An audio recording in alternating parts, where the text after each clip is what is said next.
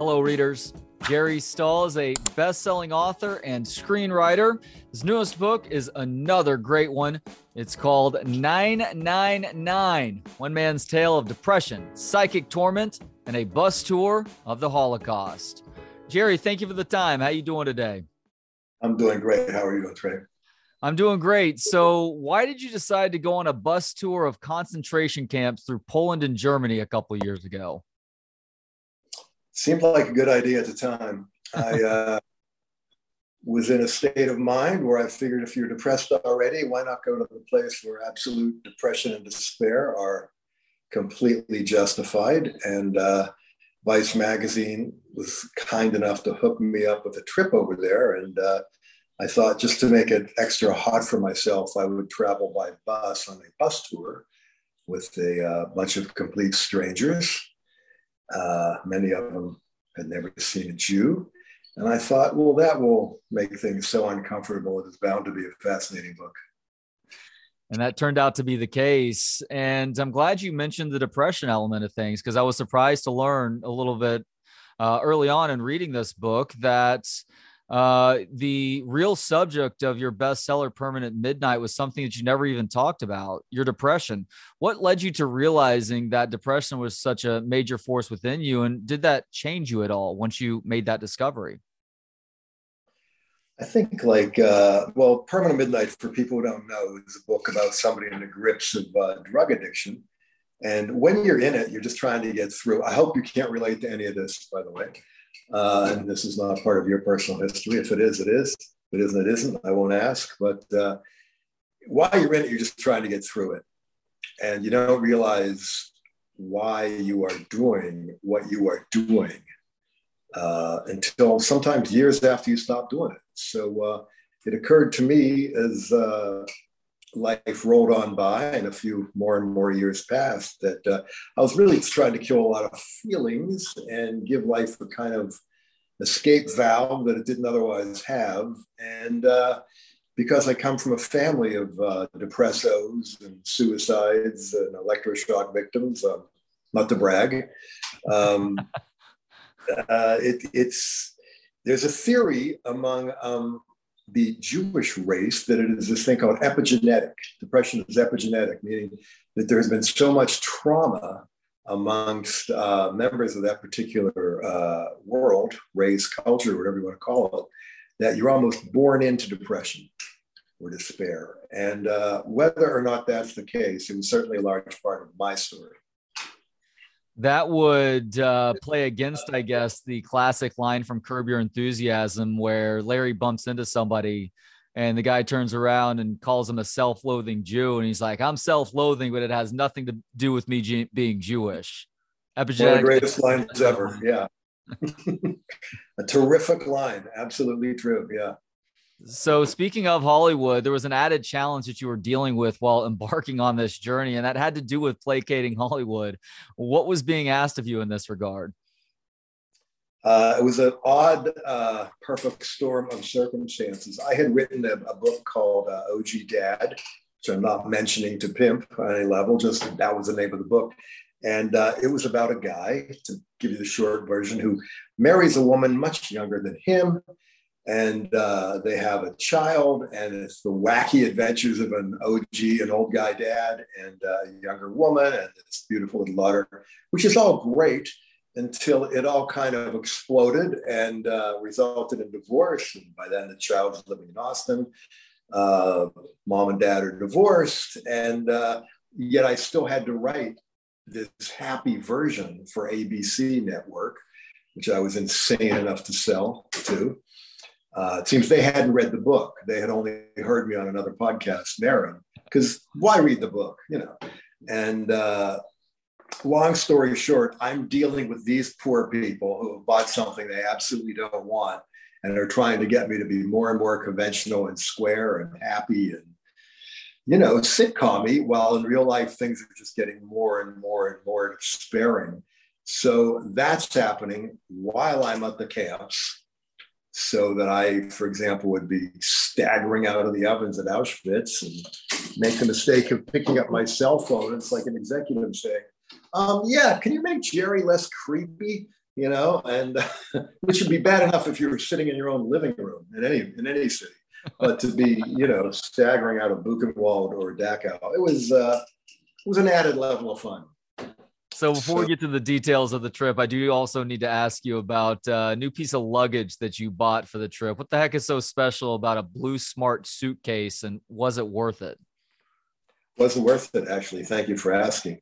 At the time, I decided, what a cool thing. I saw this suitcase called Blue Smart, where you could had a USB port, so you could plug your phone into it. And why that would be necessary as opposed to just having a jack and a regular plug, I don't know, but it seemed like a great idea at the time. So I spent a lot of money I didn't have getting this real state-of-the-art suitcase, which proceeded to instantly break. Things snapped off.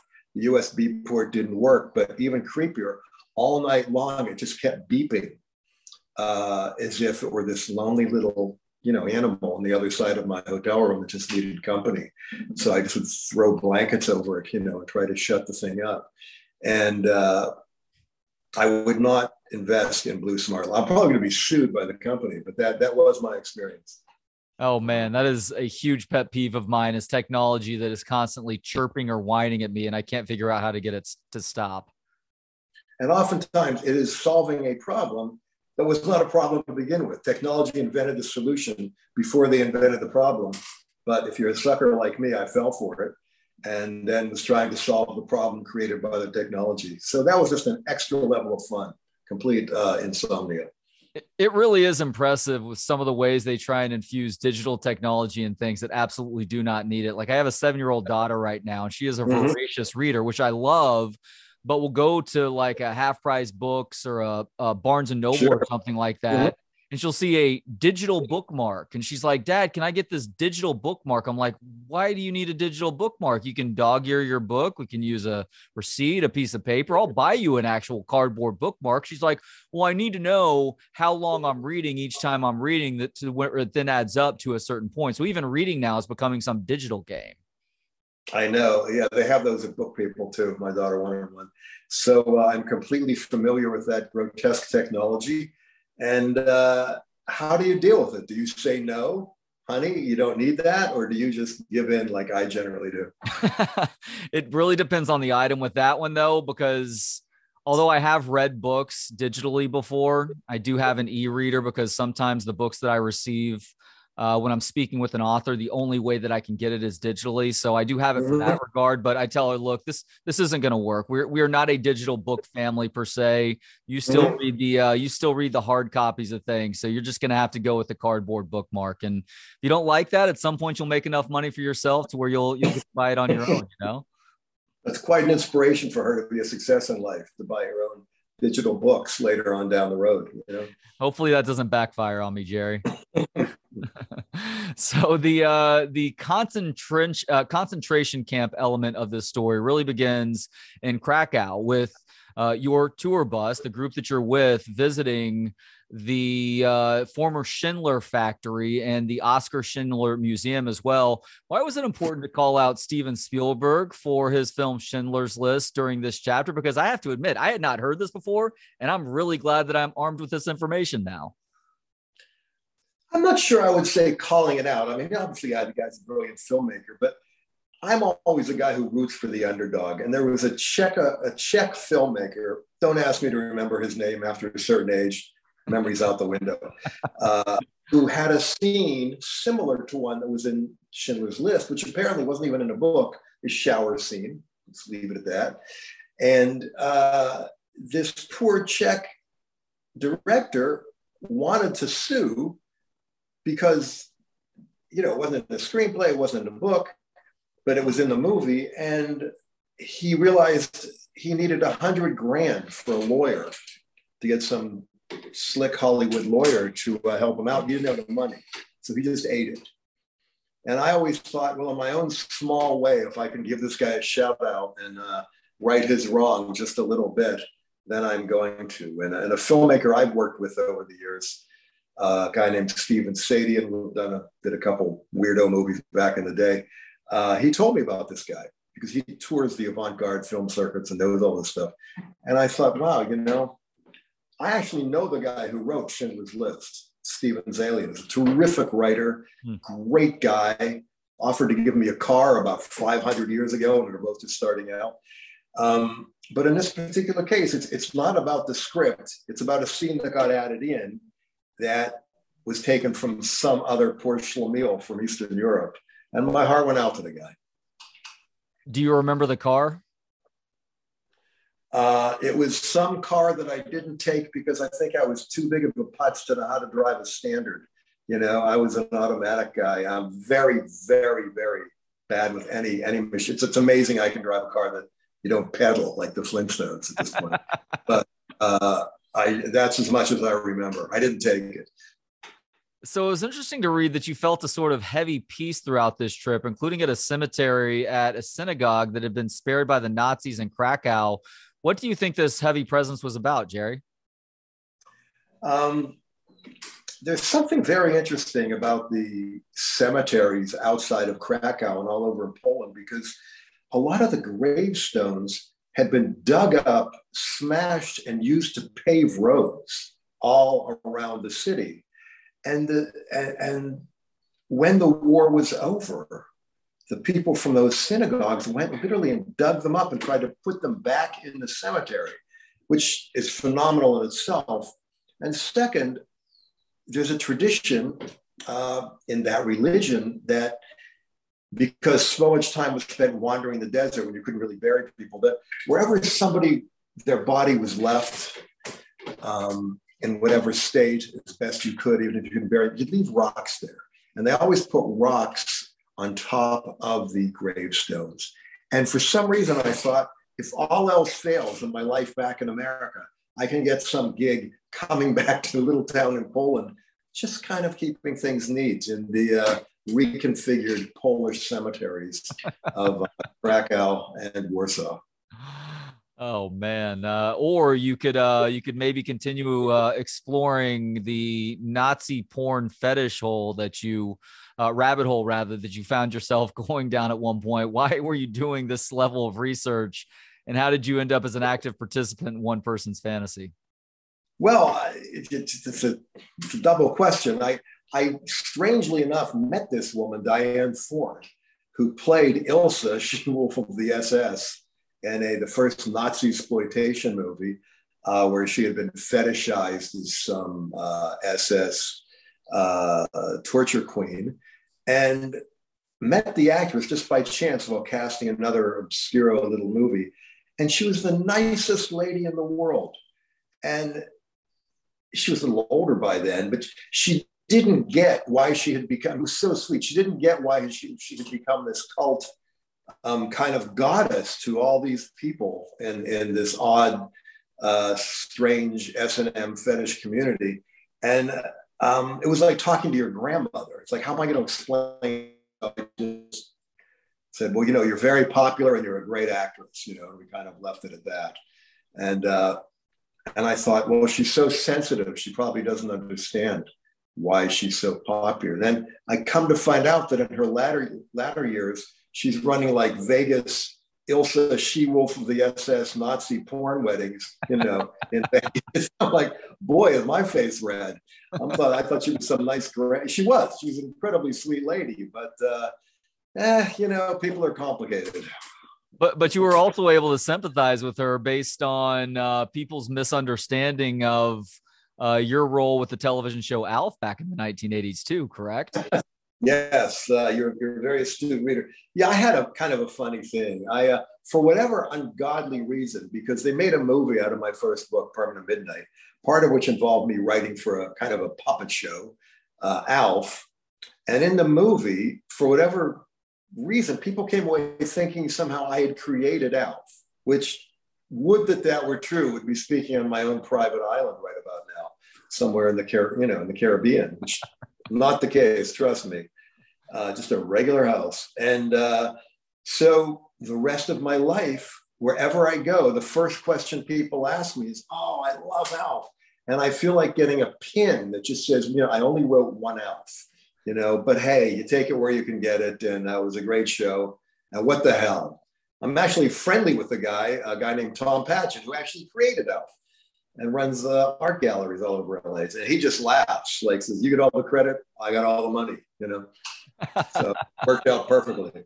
Yeah, it worked out great for him. So there were so many unique characters that you were on tour with. We obviously can't go over all of them, but I did want to ask you about my favorite walking contradiction, who really did seem like a good dude when you think about it. An older gentleman who obviously has the older ways that he is basing his opinions and his interactions with people on. But would you mind telling the people that are listening right now a little bit about your friend Shlomo? My friend Shlomo, he was actually a displaced person in 1930. He was actually in a camp in Poland as like a 10-year-old. And he made it out, came to America, built up a business, did all right. But he was extremely conservative. I don't know what your politics are. I will make no assumptions. But he was very, very, very pro-Trump. And I kept trying to say, most of Trump's fans, I love you, Shlomo, but most of his fans, many of them, are anti-Semitic. So what are you doing? And he's like, no. Trump was predicted in the Bible. King Cyrus. He goes, I know that Trump's a rascal, but, he's great for the Jews. So we just agreed to disagree. And, whatever my early judgment of these people that I toured with, including Shlomo, I grew to love them all. It turns out there's this whole, I love subcultures and like worlds that people don't know about. There's this whole other world of people who tour by bus, like nonstop. And if you're a non-rich person, like a middle-class person, and you just want to go see the world, they just take these nonstop tours by bus. It's like, well, it's going to be the death camps this week, and we're going to be in Ireland next week. And after that, we're going to be in the Finger Lakes, and it's just regular folk, and which Shlomo is one. But I'll tell you one story about Shlomo, and forgive me if I'm all over the place. The first book was about narcotics, and linear thinking has yet to be returned. Shlomo told me this beautiful love story. His wife had kind of brutal dementia, apparently. And she loved to shop on the shopping network. So what Shlomo would do would be, he would pretend to order her a necklace that she really loved. And then every time it arrived, he got to unwrap it and give it to her. And she was thrilled. It was like it was the first time. And I thought, if there is a more profound, beautiful, and heartbreaking definition of love, I don't know what it is. So I was very moved by that. Yeah, beautiful story. Thank you for resharing that for these airwaves right now. So y'all eventually make it to Auschwitz. Surprised to learn that you had to pay at one of the toilets at Auschwitz, although the loo near the gas chamber was free, I guess. But how did a hipster kind of ruin your ability to reflect some of the more somber moments of Auschwitz? Well, in reference to your first question, I think the only area of the economy that is really booming in Poland is the toilet sector. I mean, there were 2 and 3 toilet attendants in every toilet. I don't know if they were freelance. I'm not sure how it worked. I just kept thinking with the guy in Auschwitz, if it weren't for the Holocaust, this guy wouldn't have had a job, because he was the death camp, toilet. He was like a bridge troll, except I wasn't sure if you paid to go in or you paid to go out. So I paid twice. I'm kind of an idiot.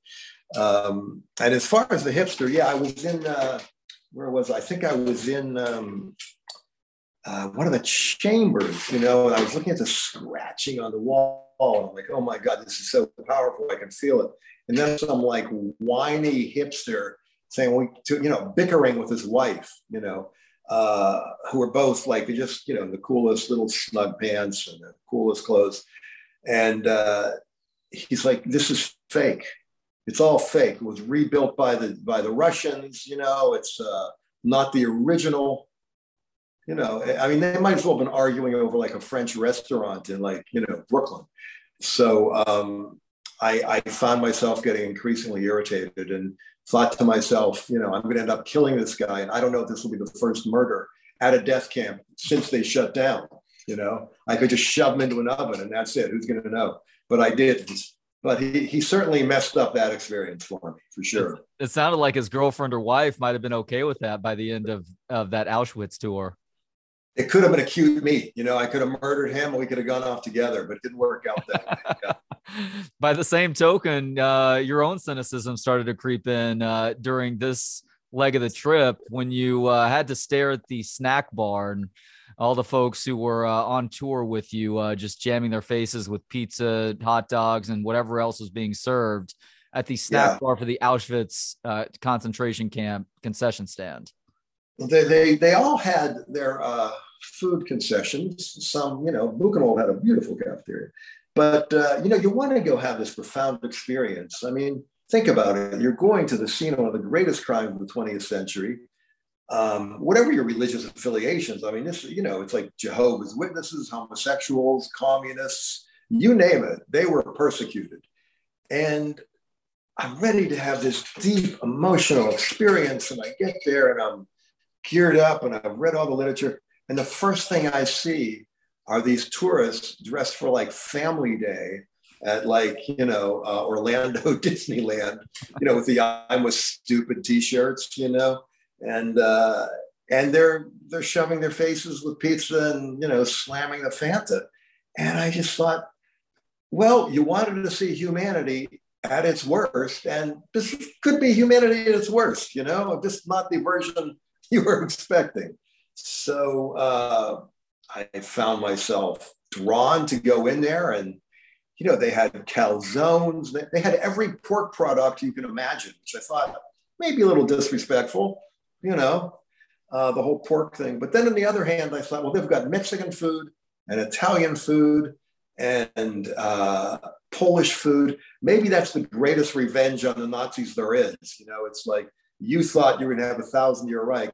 You had 12 years and a shitty snack bar. So joke's on you, Himmler.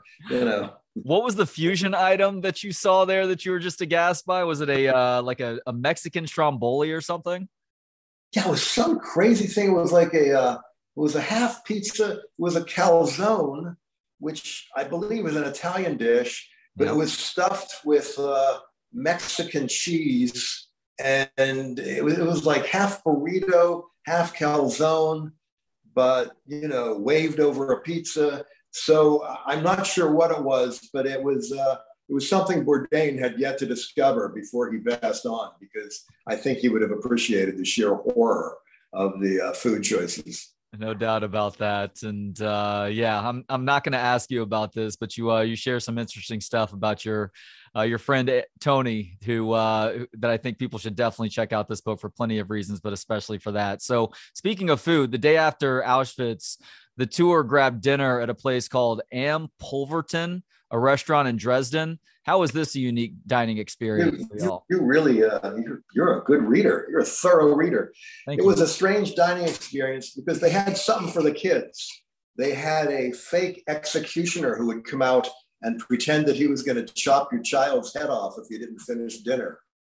And I thought, well, wow, what could be a better Teutonic fun fest for the children than having a guy come out like with a fake giant axe for the kids. And they had weapons all over the walls, and it was just it blows your mind. But obviously America's nuts compared, nuts looking compared to the rest of the world. So far be it for me to judge. It's not like I think I'm any better than the people who enjoy a good fake execution at a restaurant.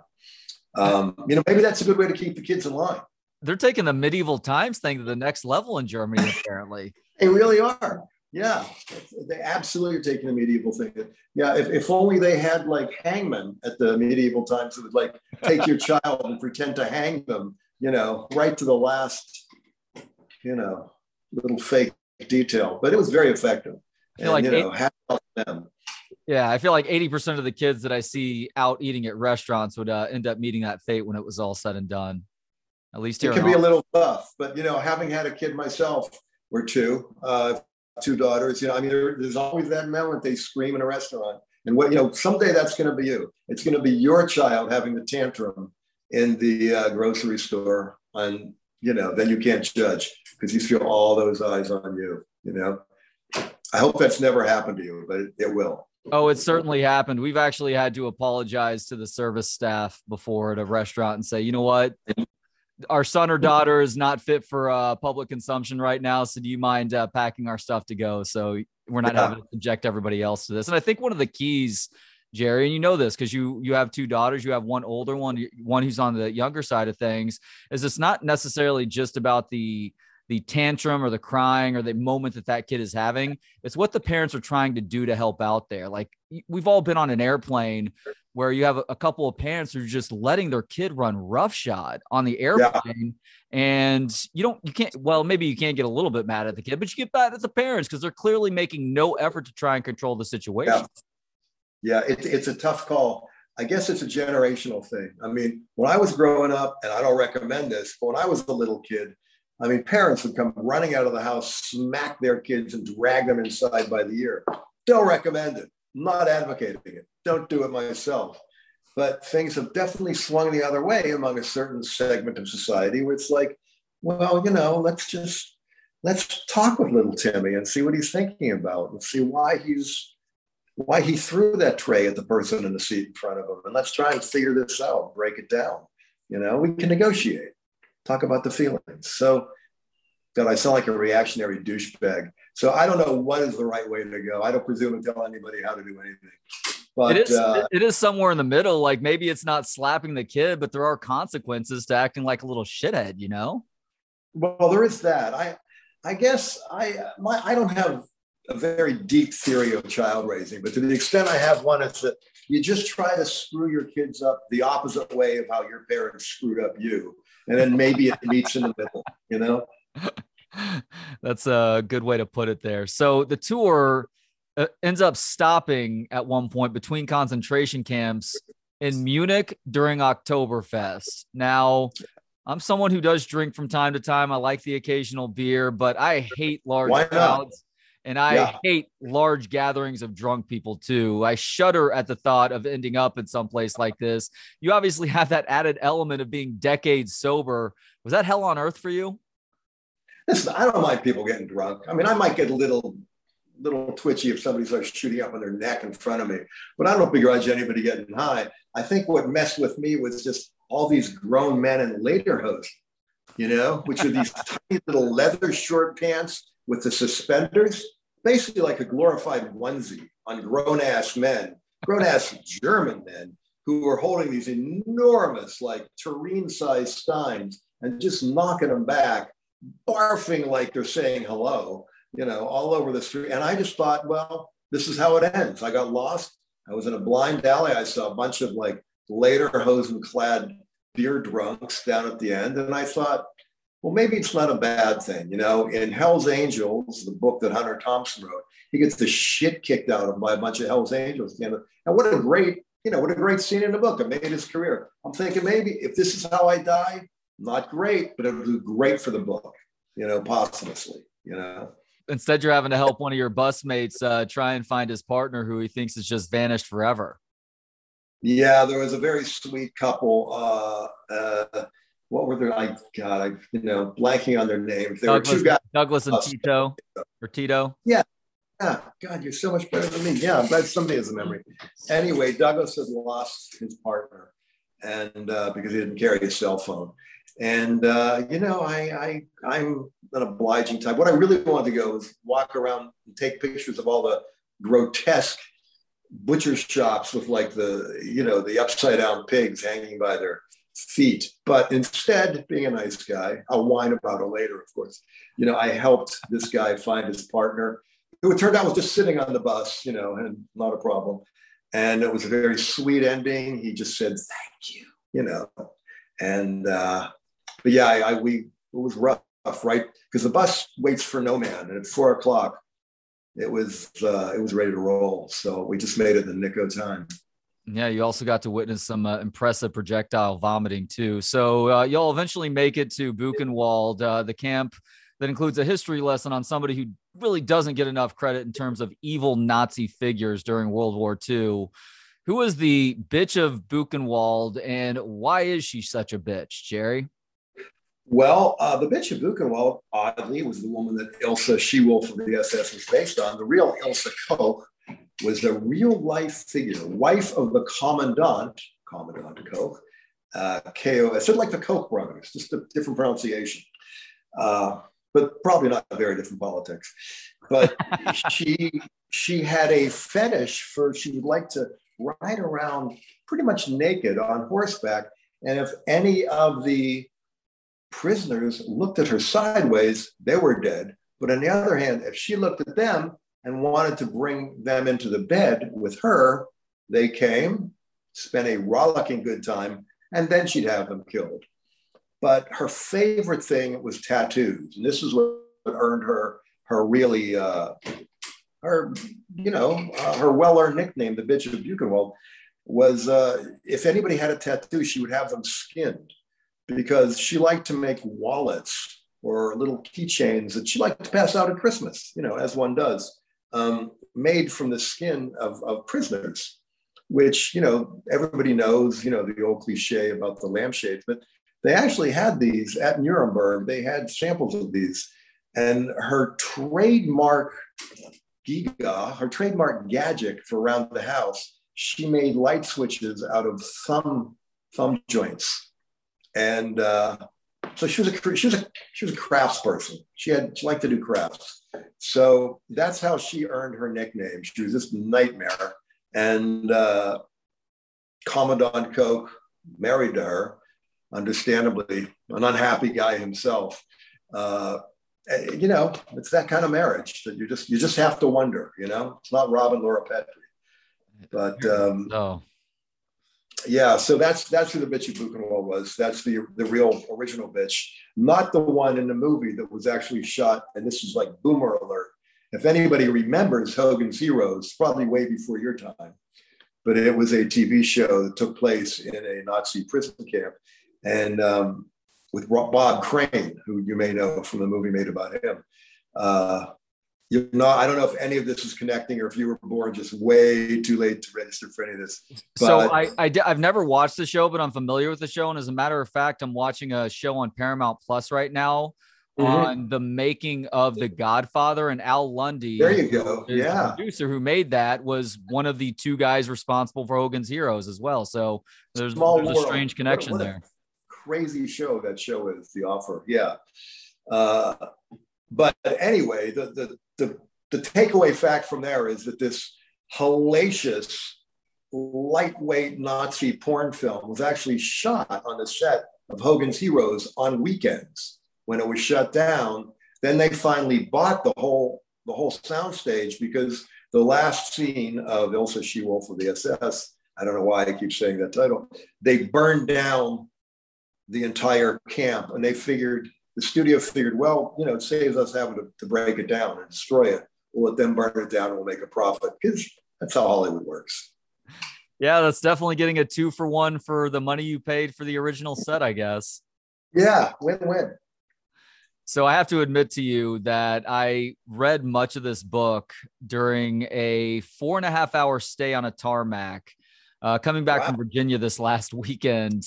We ended up landing in Austin, but because lightning struck and bad weather rolled through over the course of about 5 or 6 hours, we were sitting on the airplane this entire time. And I was like, the time flew for me because your book was so entertaining. But I do have to tell you, one of my favorite lines from this book, your Happy Campers line, which I don't want to ruin for people. People need to read the book for the Happy Campers line. I was laughing like a fucking maniac in my seat, and I had people looking at me sideways like, what is wrong with this guy? Has he just lost it? So thank you for that amusement. Well, thank you. I mean, you've read the book, and that's, I can't think of a greater thing that any author wants to hear. This book was kind of a tightrope, because, you're writing about the Holocaust on some level, there is no more deadly serious topic. But on the other hand, the tourism that goes with it, the people that are drawn to it, the strange little industry that goes on around it, kind of hysterical. And it's just a matter of striking the right balance. But your reaction is the one that I couldn't hope for more. So you made my day. Well, Thank you. I feel like you and I are cut from the same cloth, Jerry. Like, you understand the seriousness of a given situation, but as somebody like you are, who is obviously very observational, and you have a very active mind, and your mind does go dark places at times, and some of the funniest moments come from those dark places. You can't help but to make light out of certain things, and that's not to say that you weren't able to treat the serious moments with the proper respect, but you also, I think, have a grounded enough perspective because you've seen so much serious shit in your life that that you are able to go places that a lot of others are not, just because they either don't have that sense of humor or they just don't have that active imagination, whatever it is. I think it's a survival skill on some level. I don't know if it was Richard Pryor. Somebody said, the oppressed people have the best senses of humor, Hmm. and people who, I really don't trust anybody who's been through hell. I'm kind of a pain snob. You can see it in the eyes of somebody what kind of life they might have had. It doesn't have to be something super dramatic, but you can tell if people are gonna. I mean, you like this book, so clearly there's something wrong with you. I'm just saying that as a friend, as a concerned friend. But it's a way of coping. When you're in these extreme situations, I mean, what are you going to do? But if you can find some way to find humor buried in there, I don't think it's the worst thing in the world, combined with the really interesting truth that I read about. Actually, I was talking to a Holocaust survivor. Before I even started this book, I was like thinking, how am I going to do it? Because I had about 3 or 4 years before I even could figure out how to write the book. But this woman said to me, well, Hitler, I'm not going to do her accent because I can't. Hitler was not afraid of being assassinated. He was afraid of being laughed at. So on some level, making mockery, making carnival of his insane Nazi project is the best revenge. Is that right? He hated being laughed at, and he probably made people pay who snickered in his presence. He was terrified of being laughed at. Yeah. He didn't fear assassination. He thought he could withstand it, but he didn't think he could be killed, but he knew he could be laughed at. And so, that's why he hated Chaplin. Though weirdly enough, the first Hollywood movie to mock Hitler were the Three Stooges.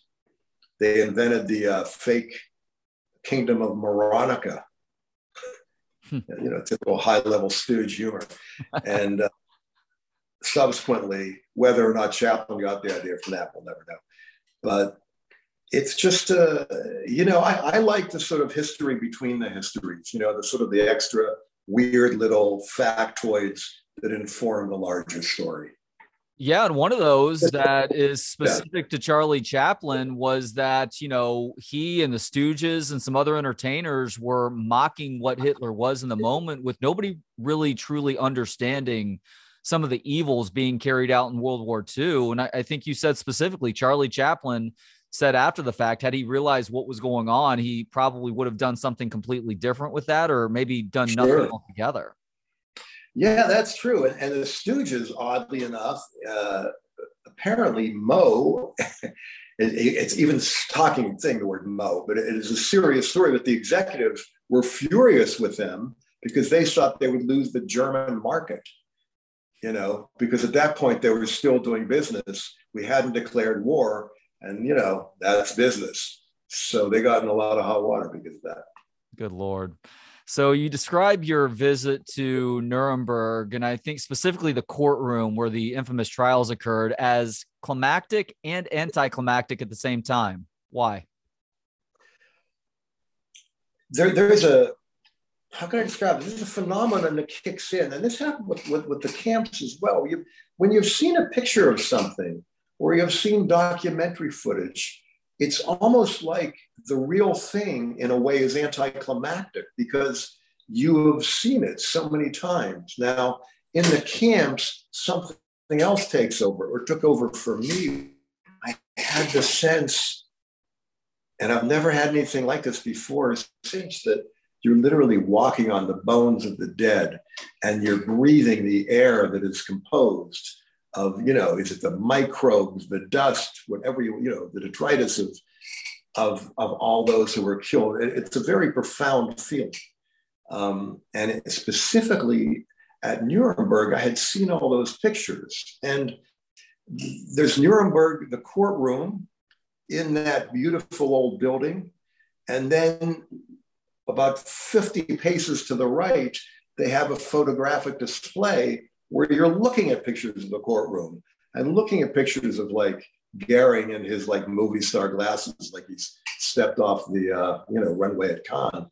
And it's unsettling to say the least, but somehow you find a way to embrace the heaviness of the moment, and in a way that transcends the fact that it's all too tragically familiar because you've been staring at it all your life. Perhaps a weird question to ask, but it happens with so many other areas of your life where you really saturate your attention with topics both serious and non. But did you experience a sort of concentration camp fatigue at any point, just because you are subjecting yourself to this every couple of days, and it obviously is very intense and emotional? It's amazing how adaptable the human being is. I mean, by about the maybe 11th, 9th day or so, I felt like going to concentration camps was my job. We'd meet at like, 700 hours, then we would have food, then we would, put luggage on bus. And it just became like what I did every day. But somehow when you get there, there is still that moment when you realize what has happened and something bigger than you takes over. So I'm a bit embarrassed to admit that I knew nothing about Dachau before reading about it in your book. So that Family Guy reference went straight over my head until you explained it. What was the sickest horror that you encountered at this camp? At Dachau? Yeah. At Dachau, I think maybe the oddest thing was it's hard to say the sickest thing. I mean, the whole concept, needless to say, you take a step back, is bizarre and sick and sickening. But just one minor note, which I wouldn't qualify as sickening, but they have a little bookstore. And in that bookstore, the authors they picked were like Philip Roth and I think Sigmund Freud. And it's like, why these guys? Where's Sarah Silverman? She's written hysterical books. I think if you really wanted to do it, you would have Gilbert Gottfried. You would have Larry David. All these guys have banged out books at some point in their career, or had people bang them out for them. And it's just hilarious to me that they picked like, Philip Roth. He's funny, so these Jews could be funny too. Why? Doggone it, who knew? I don't know who made that decision, and I'm sure they had their reasons. But the whole concept of the gift shop, and I went to Dachau and all I got was this stupid T-shirt. I mean, you just, you don't know whether to laugh or cry. But all respect, people are, they need to find money to support the enterprise that pays for the camps and the upkeep. So whatever it takes, I was happy to shell out for a bunch of magnets, So all the Dachau barracks have been demolished, with the outlines remaining to give visitors a sense of where they were. And everybody stayed away from walking across those lines and on top of the ground where the barracks used to be. But one barrack had been reconstructed. Why was this building disturbing, especially to your friend Shlomo? Yeah, Shlomo kind of educated me to this. He said, take a look at this. And we walked in, and it looked like the dressing room at Mar-a-Lago, on the back nine. It was just this beautiful mahogany and these lockers with little plaques for your numbers. And then you realize this one is completely fake. This is propaganda designed to make people think that somehow the people who built these camps just weren't that bad. They had a heart. And it was so fraudulent that my old friend Shlomo, I thought he was going to have a heart attack. I mean, I just watched his face redden, as his blood pressure started skyrocketing. So I just kind of ushered him out of there because he was so furious at the fraudulent nature of what he perceived this phony barracks to be, that it was offensive. And certainly he had every right to be offended. See, that's where that hipster from Auschwitz could have actually come in handy. calling something So like true. that out. Yeah, good point. Yeah. But, it's cumulatively speaking, I recommend this kind of trip, not by bus. The bus aspect was kind of horrifying. I mean, I've never recovered from high school bus abuse, so I brought my own baggage to that party. But I do recommend that people, if they can, at some point in their life, go and see this. But, let's face it, we're surrounded by genocide. I mean, America, look at the Great Plains. America kind of founded on genocide, and they've been killing people over in the Jew killing countries long before they got it together to have World War II.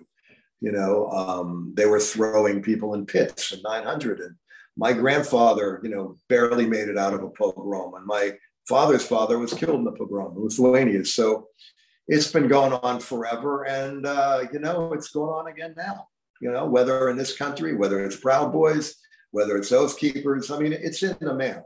So to some extent, and I know this isn't the question you asked, but to some extent, it was almost as much like visiting the future as it was visiting the past. No, I love that answer. As a matter of fact, you couldn't guess this from looking at me because I am pale as a sheet, but I'm more Armenian than anything else. As I tell people, we are the poor man's Jews. We have a certain stereotype about us, and we have also dealt with genocide throughout our history.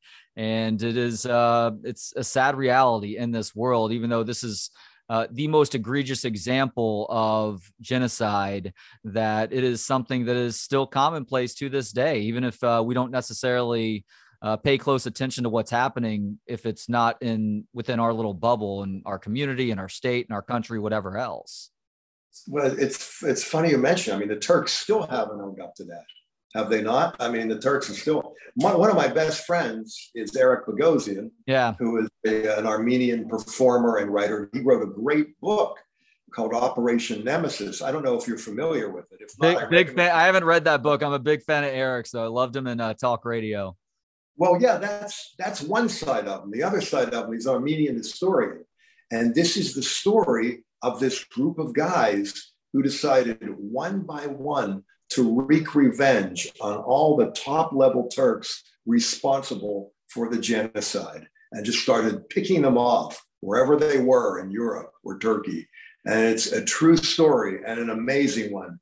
And I won't give you the spoiler. I mean, it's nonfiction, but true. I would not have guessed you're Armenian, but I certainly understand that. I mean, there's no stereotype, we're all mongrels. Well, so, I have two tells, Jerry. One is the bird beak, so I've got the Armenian hook in my nose, and the other is that I have a propensity to go full gypsy at times. I have no problem uprooting and leaving and moving someplace completely different if the situation calls for it. Really? Are you a drop of the hat, midnight, I'm out of here kind of guy? Not as much anymore. Not as much anymore. We have our place in the Austin Burbs now, and with a 7 and 5-year-old, it's not as easy to do. But there was a point in my life where I could have gotten very comfortable with that existence. Yeah, well, that maybe that's epigenetic too. Maybe that's something that generations of having to pick up and leave have bred into your DNA. Not the worst skill to have. That's right. So one aspect of you writing this book that it still blows me away is that you had written a lot of notes on pieces of paper, napkins collected throughout this trip, and you had taken them back home and they had accidentally gotten thrown away by a maid after that. So you were having to reconstruct everything that you wrote in this book based on your memory. Is there something that's popped into your head since this book has gone to publication that you were a little bit disappointed not to have recalled it enough to be able to have included it in the book? Oh, yeah. First, I will say in my defense, it was not actually a maid. I'm not a maid kind of guy. This was the grandmother of a friend of mine, a neighbor, and she needed a little extra this, extra that, and the place was kind of a mess. And she saw these scribbled on, receipts, napkins, dry cleaning, whatever, and thought, oh, what a mess, and just threw them out. So that's how that happened. It's funny. I've woken up screaming a couple of times at 3 a.m. thinking, I can't believe I forgot to include that detail. There was the evening in Krakow, I think it was the night before Auschwitz, where mysterious screaming in the hall, and it was all our tour group was, you know, had this top floor and this, I don't know, some Hilton, I don't know what the hell name was. And somehow somebody started screaming in the hall in the middle of the night. And I came out and other doors open and there was like no one there. It's like it never happened. I don't know what I could have made of that incident, but I'm sure I could have done something with it and given it some sort of level of artificial import as sort of a hint of things to come, but I completely forgot. So there's that. There was some projectile vomiting on the there was an Australian individual who practiced the I'm not going to say national sport, but you know, was no stranger to like projectile vomiting on the bus. But I decided I willfully forgot about that and remembered it later. So you know, there's that. These are not high tone incidents, my friend. These are, you know, low level anecdotes. What were you about to say? Was that the same traveler that was helping you out with Douglas at Oktoberfest? It absolutely was. And yeah. She's the one who was very kind at Buchenwald. I was walking by this really lush, it wasn't even a cafeteria. It was like a beautiful dining room. And I'm just sort of, you know, like I'm just like judging them. I'm giving them stink eye. And I'm so busy. Look, I walk right into a plate glass window, crack my skull and start bleeding copiously, and then have to like skulk my way past them again, you know, to get a damp paper towel in the Buchenwald cafeteria men's room. And then as I came out, my friend from Australia, who I didn't know very well, was nice enough to, you know, she had the whole like first aid kit in her purse and, you know, tamped me down, got some disinfectant, because God knows what kind of germs you can get from a plate glass window at Buchenwald. You know, who the hell? Yeah, I don't even want to think. So that happened. Yeah. So a lot of these people had to win you over, which I completely understand. I'm not somebody who's going to be overly trusting of folks in the beginning, but eventually you get to know somebody, you get to understand where they're coming from, and you gain a little bit more respect in that regard. Do you feel like you won most everybody else over because you only admit in this book that you're not the easiest person to get along with at times? Well, that's an astute observation and a good question. You know, I think all judgment ultimately is self-judgment. So if I walk in there feeling a little snooty about everybody, it's obviously because I have some sense of trepidation about myself. I ended up liking them. I certainly can't venture a guess as to what the hell they think about me. I guess if they ever read this book, you know, depending on the lawsuits that roll in, you know, we'll see. You know, all names have changed, so we'll, you know, hopefully that will cover me. Well, here's Jerry Stahl, best-selling author and screenwriter. His newest book is another great one. It's 999. There's a great story on the title, by the way. It has to do with Permanent Midnight. One man's tale of depression, psychic torment, and a bus tour of the Holocaust. You can get it now wherever books are sold. Jerry, thank you so much for the time today, and thank you for this wonderful book. Thank you for having me. It means a lot. Take care of yourself, man. Thanks to Gentleman Jesus for the intro and outro music. Hear more of his work at gentlemanjesus.com. And thanks to Joshua Bates for the video editing. If you have any video editing needs, hit him up on Instagram at Forager Digital. And thanks as always to you for checking us out. You can watch, listen, learn, and connect for free at booksonpod.com. For Books on Pod, I'm Trey Elling. Good day.